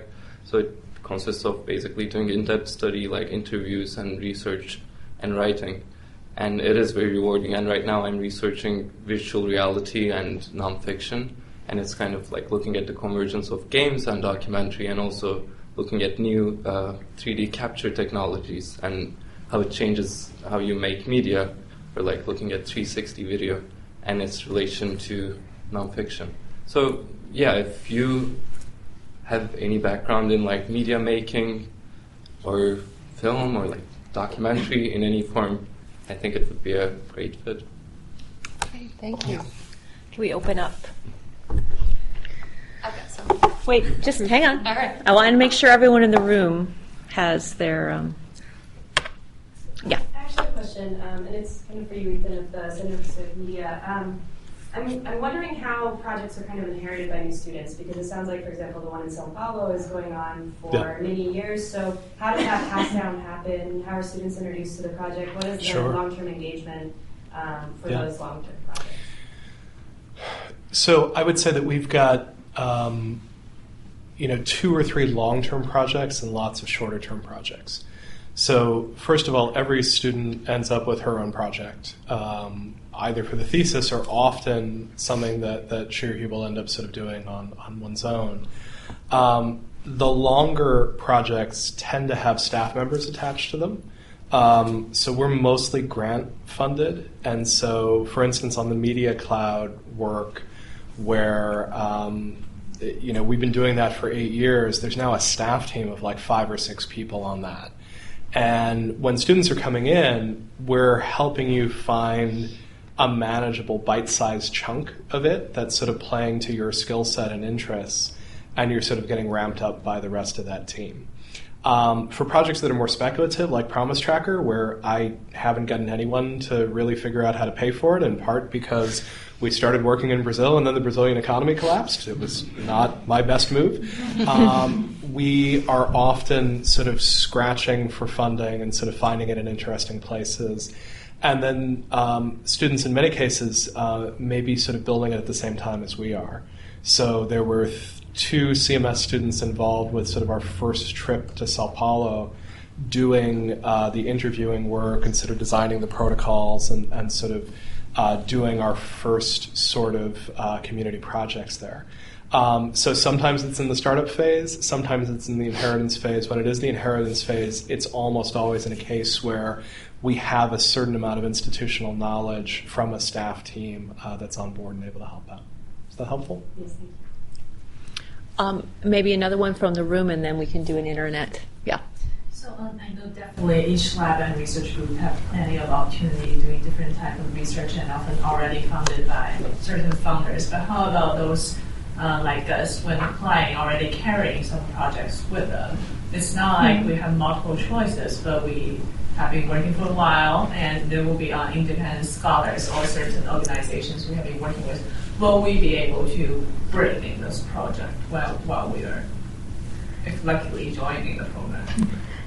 Wow, that's an interesting question. Were you about to say something? Yeah, I'd love to. Okay, great. Could you repeat the question? Yeah, sure. So the question was for people who are already interested in applying to CMS and have projects that they want to do, how does that sort of interact with what they do in the lab? And I think one thing that's interesting and worth mentioning, because I had the same question when I was applying, is that many students don't do their thesis work in partnership with the lab. Some do, where there's a really strong overlap, or it makes sense from an agenda perspective. But it's also very doable to do your thesis alongside your lab work. It is, it's both are significant commitments, but that's what I'm doing for a fact. My thesis, which looks at news organizations and comment spaces, is quite different from my lab work in the design lab, and that's fine. And in your case, you came in with a very clear knowledge of what you wanted to do. You were in my office a week after you got here saying, this is what I want to work on. Right. And that doesn't always happen, but it does sometimes. So I would say maybe there's three things that could end up happening. It's possible to come here with a project and have it aligned very closely with a group, and have the group say, that's great, let's do this, and let's give you resources and work together on it. Mm-hmm. It's possible to come in with a project and have it be, ideologically aligned with a group. That's why we would put you in a group. But it's your project, and you might end up working on it for the thesis, and the group might end up working on it. The third, which in some ways I think might actually be the most likely, is that you come here with a project and you may discover that there's other things you want to work on too. Mm-hmm. And that is one of the interesting things here. I mean, generally speaking, people don't get into programs like this one unless you are already doing some very, very interesting work. But a whole lot of people come here with very, very interesting work and then find a whole other set of things to get interested in.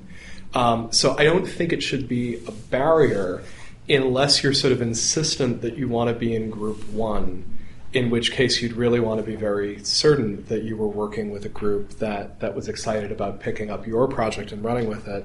And that's hard to guarantee.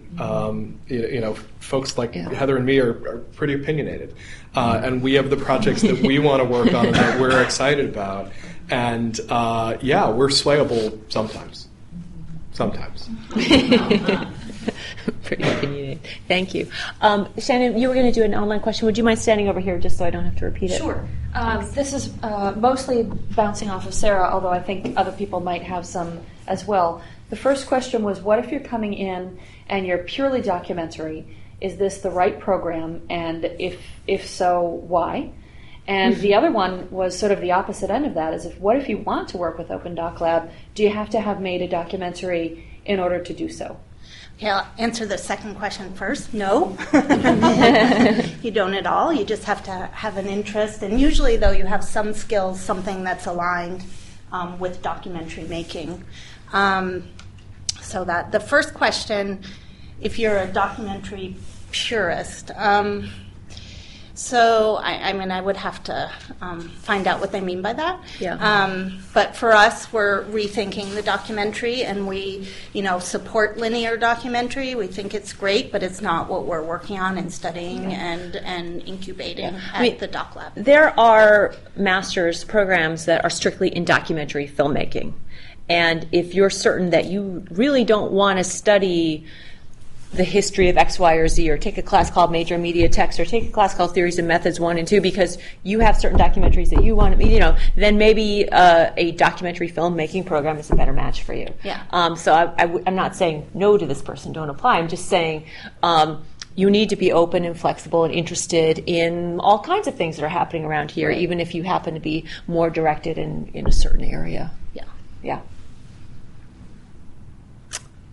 Back to you. Anyone out there? Did you want to come in and take a seat? You're in the door. There's a seat up here if you'd like. Yeah. I have technical questions about the application. You mentioned the portfolio. If we have something that's not in English, is it eligible for the portfolio or just for the thesis? Yeah, the question was if you have something for your portfolio you want to include online, like a link to a web page or something, and it's not in English, is it disqualified? No, it's not disqualified, but if we don't speak your language, we're not going to get much out of it. So, bear that in mind. Second technical question. If the GRE scores were submitted last year, are they still in the system? Yes. Yes, the GRE score submitted last year is still in the system. Their scores are valid for 5 years. And I guess is part of the question if one has applied before? Yes, if you've already submitted your scores to MIT right. and they are still valid, I still have them and you don't have to send them again. Nice, very good, thank you. You and then.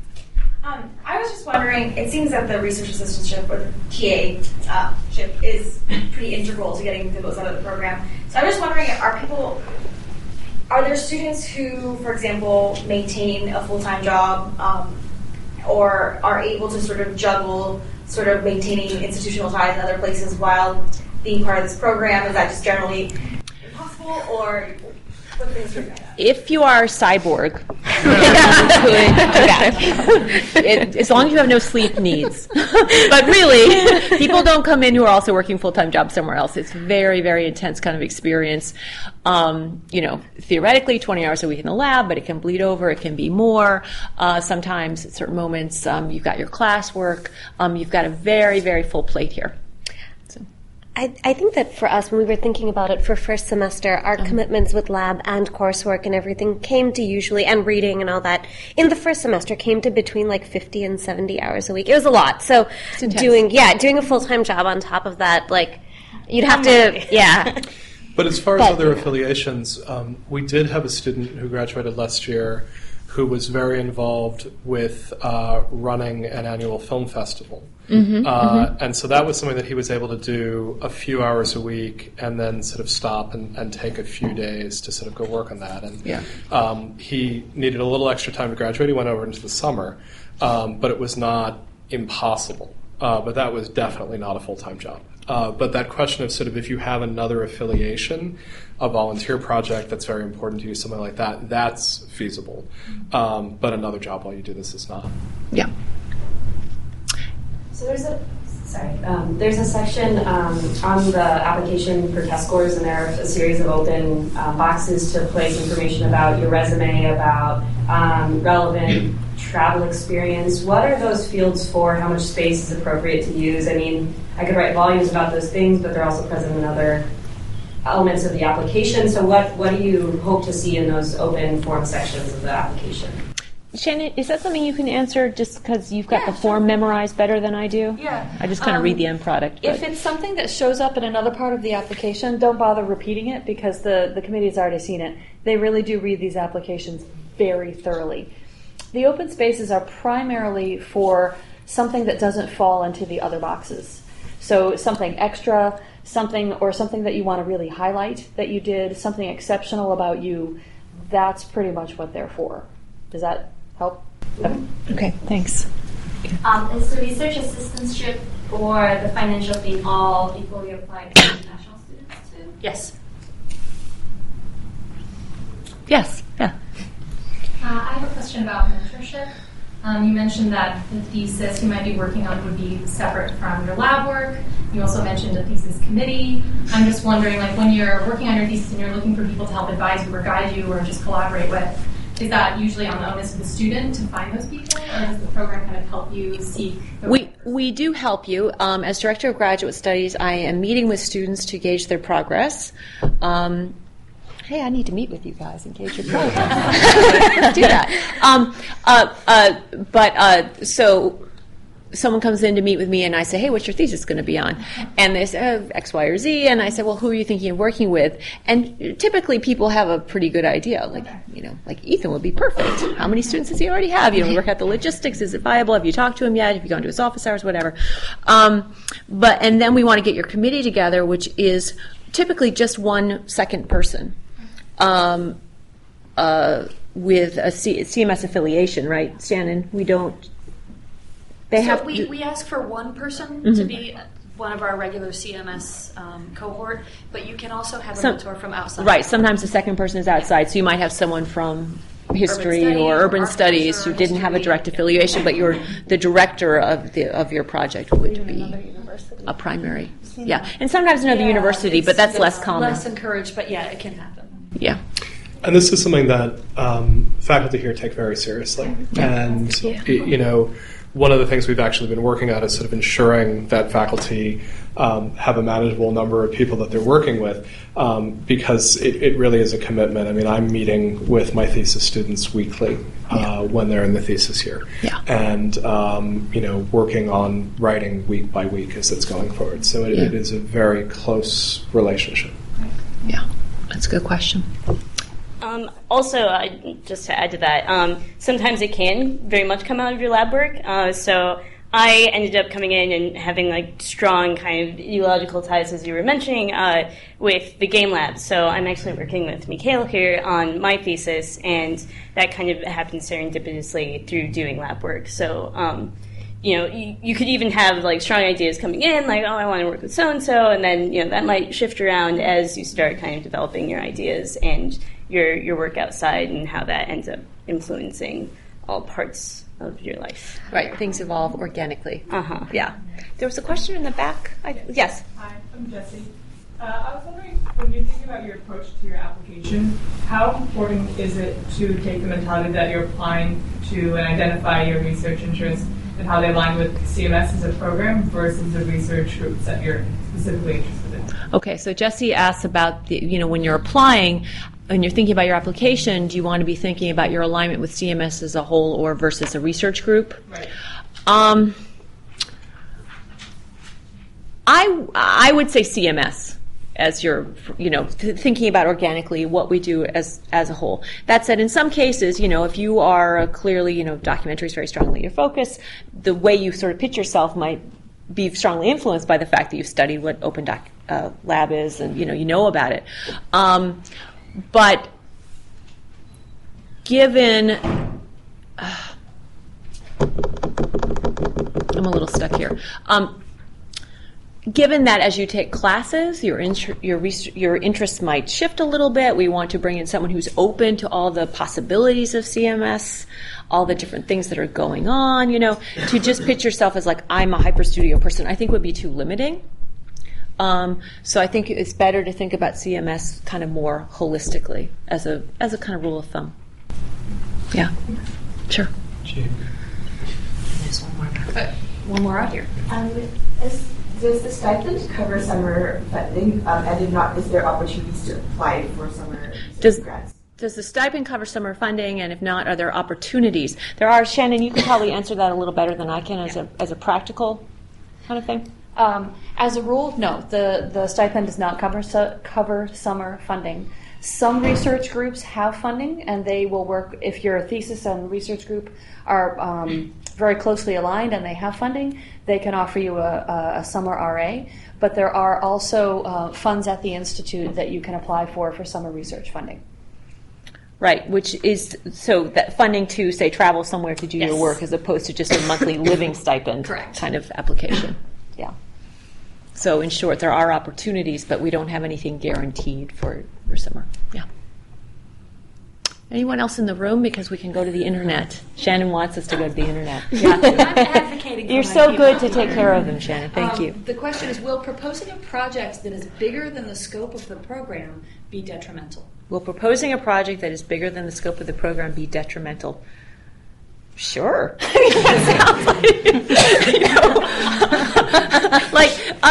Okay, look, there are big questions. Like, I'm interested in how technological interventions can, improve healthcare. Well, that's huge, right? And then something specific like how can data sensors test air quality to see whether, people with asthma are, what they're getting into their system. That's a very narrow question. So, obviously, if your research question is too broad, then you haven't thought about it enough, you don't have enough focus, you haven't done a deep dive yet. I don't know if there's anyone else who could answer that better or have like specific examples of students and how they narrowed their interests or... I just agree. Yeah. Don't say I want to investigate how we can use games for learning or something like that. Games for learning, that's pretty broad. Enough about it. Talk about your specific game that you've been developing or thinking about, or the game that you've been playing that you're really invested in, or keep it very specific, or give specific examples to show your interests. I do have one more question from the internet that I know you guys are going to want the answer to. Hang on a sec. Were you going to add something, Ethan? No, I was just going to say I think it might be sort of a 1-2. It's helpful for me to know what your big interests are. It helps me to know what your motivations are. But one of the things I'm looking for in master's students is the ability to frame an answerable question. Right. So giving me a question that isn't answerable, not just in a master's, but in a PhD or in a 20-year career, is generally just, it's sort of a sign of poor judgment. So part of what I'm looking for is your ability to sort of be realistic about your time and everything else that you're being asked to do in this, and to pick off the right chunk of work to work on at this moment in your academic career. Thank you. That's a very helpful, reasoned response. That time goes really fast. Yeah, It really does. Yeah. One more from the room, and then we have a practical question from Shannon here. Yes. I have a question about the Open Documentary Lab. What if you come from a more theoretical background, not in the making of documentary films, but I come from an art history background, sort of about the theoretical side of documentary? Is that Right, an open doc lab question, what if you come from a more theoretical background rather than a practical maker kind of background? Well, I mean, we balance theory and practice in all of our education, and in our labs in particular, sort of the practical side of the education. But I think theory is good, and to have the overall picture and, you know, a theoretical understanding of what you're doing and where it fits into, you know, sort of the bigger cultural understanding of documentaries. And the PI is a theorist, William Riccio, so there is theory, but it's very practical work. The 20 hours a week is very hands-on practical work. actually, yeah, my practical experience is more in the media production, so I guess it's Yeah. overlap. Yeah. I mean, it's all kinds of research skills, writing skills, You you don't know. have to have made a documentary. No, not at all. No. You just have to have a good reason why you want to be in the lab and what you want to learn from it. Shannon? The question that I know you all want to know the answer to is, does the stipend cover health insurance? Does the stipend cover health insurance? And the answer is yes. Yes, good. Thank you. That's very practical. We are almost out of time, so I'm wondering if there's any last... we can end on that practical note. But if anyone has a real zinger to end with, we could also... Now the pressure's on. Anybody? I can go again. Sure. Sure. I'm curious to know, you know, you've had 9 years project in the program. How has the program itself changed since it started? And sort of how do you see it changing in the future? How has the program changed since it started? How do I see it changing in the future? That's a good, tough one. I've only been here since 2012, so I don't think that I have the deep institutional history. It's been a program that has evolved over time in interesting ways. That only since we merged with with writing have we sort of had standalone institutional status. We were more closely aligned with literature in the past, so there have been really interesting changes over time. We are hopeful that we'll make a new hire in the future, so we're trying to, you know, keep growing and growing. Anyone else have a better question? I can answer. I've been here 10 years. Oh, yes. It has changed, and it really changes based on the faculty that come in and what their research areas, and then labs develop out of those research areas, and then also what they teach and how they teach the courses. So, yeah, it's overall comparative media studies, looking at it across borders and institutions and platforms, time periods. But then within that, it's hugely dependent on the people that are here. Yeah, so if we make another hire and it's someone in, you know, with a comics focus, that's a whole, you know, big area that we haven't had a really hardcore kind of specialist in. Yeah. Or, you know, we might go in a different area. And, you know, so as the program grows and we make new hires and so on, makes a difference. Were you going to add something? Yeah, and on a smaller scale, I mean, each group of students that comes in, everyone's got, these kinds of different backgrounds and interests, and so each class kind of like almost forms its own kind of identity, and that ripples through, you know, later generations of students. I mean, we still feel a couple of years ago, definitely last year, and you know, I guess we've been rubbing off in some ways on the next crew. So Yeah, it's kind of big and yeah, and it might, if you can all come to the colloquium at 5:00 with the alumni panel. That's a range of people from the class of, I think, 2010 up to like last year. So you get a little more bit of a what? We got a 2002. Oh yeah, Margaret. 2002, nice. All right, so you get a nice kind of range, a kind of nice picture of alums past and present, and give you a sense of what might happen in the future. Is this going to be taking place only this week, or? This panel is today at 5:00. There are maps in the hallway on that table. Also, fabulous keychains with little lights on them. CMSW keychains. In Media, I don't. Yeah, you could open a lock with it. That's kind of it. But it's in. Is it Building 2, Room 231? Building 4, Room 231. Thank you. Building 4, Room 231, which you can find on the map, or you can plug it into your phone. And MIT is a bit of a labyrinth, right, with the numbers and the hyphens and everything. But if you can't find your way to the building, you probably shouldn't be coming here anyway. So. Well, also we're going there. Yeah, you need strong spatial skills to survive. Although I know tenured faculty who can't find No,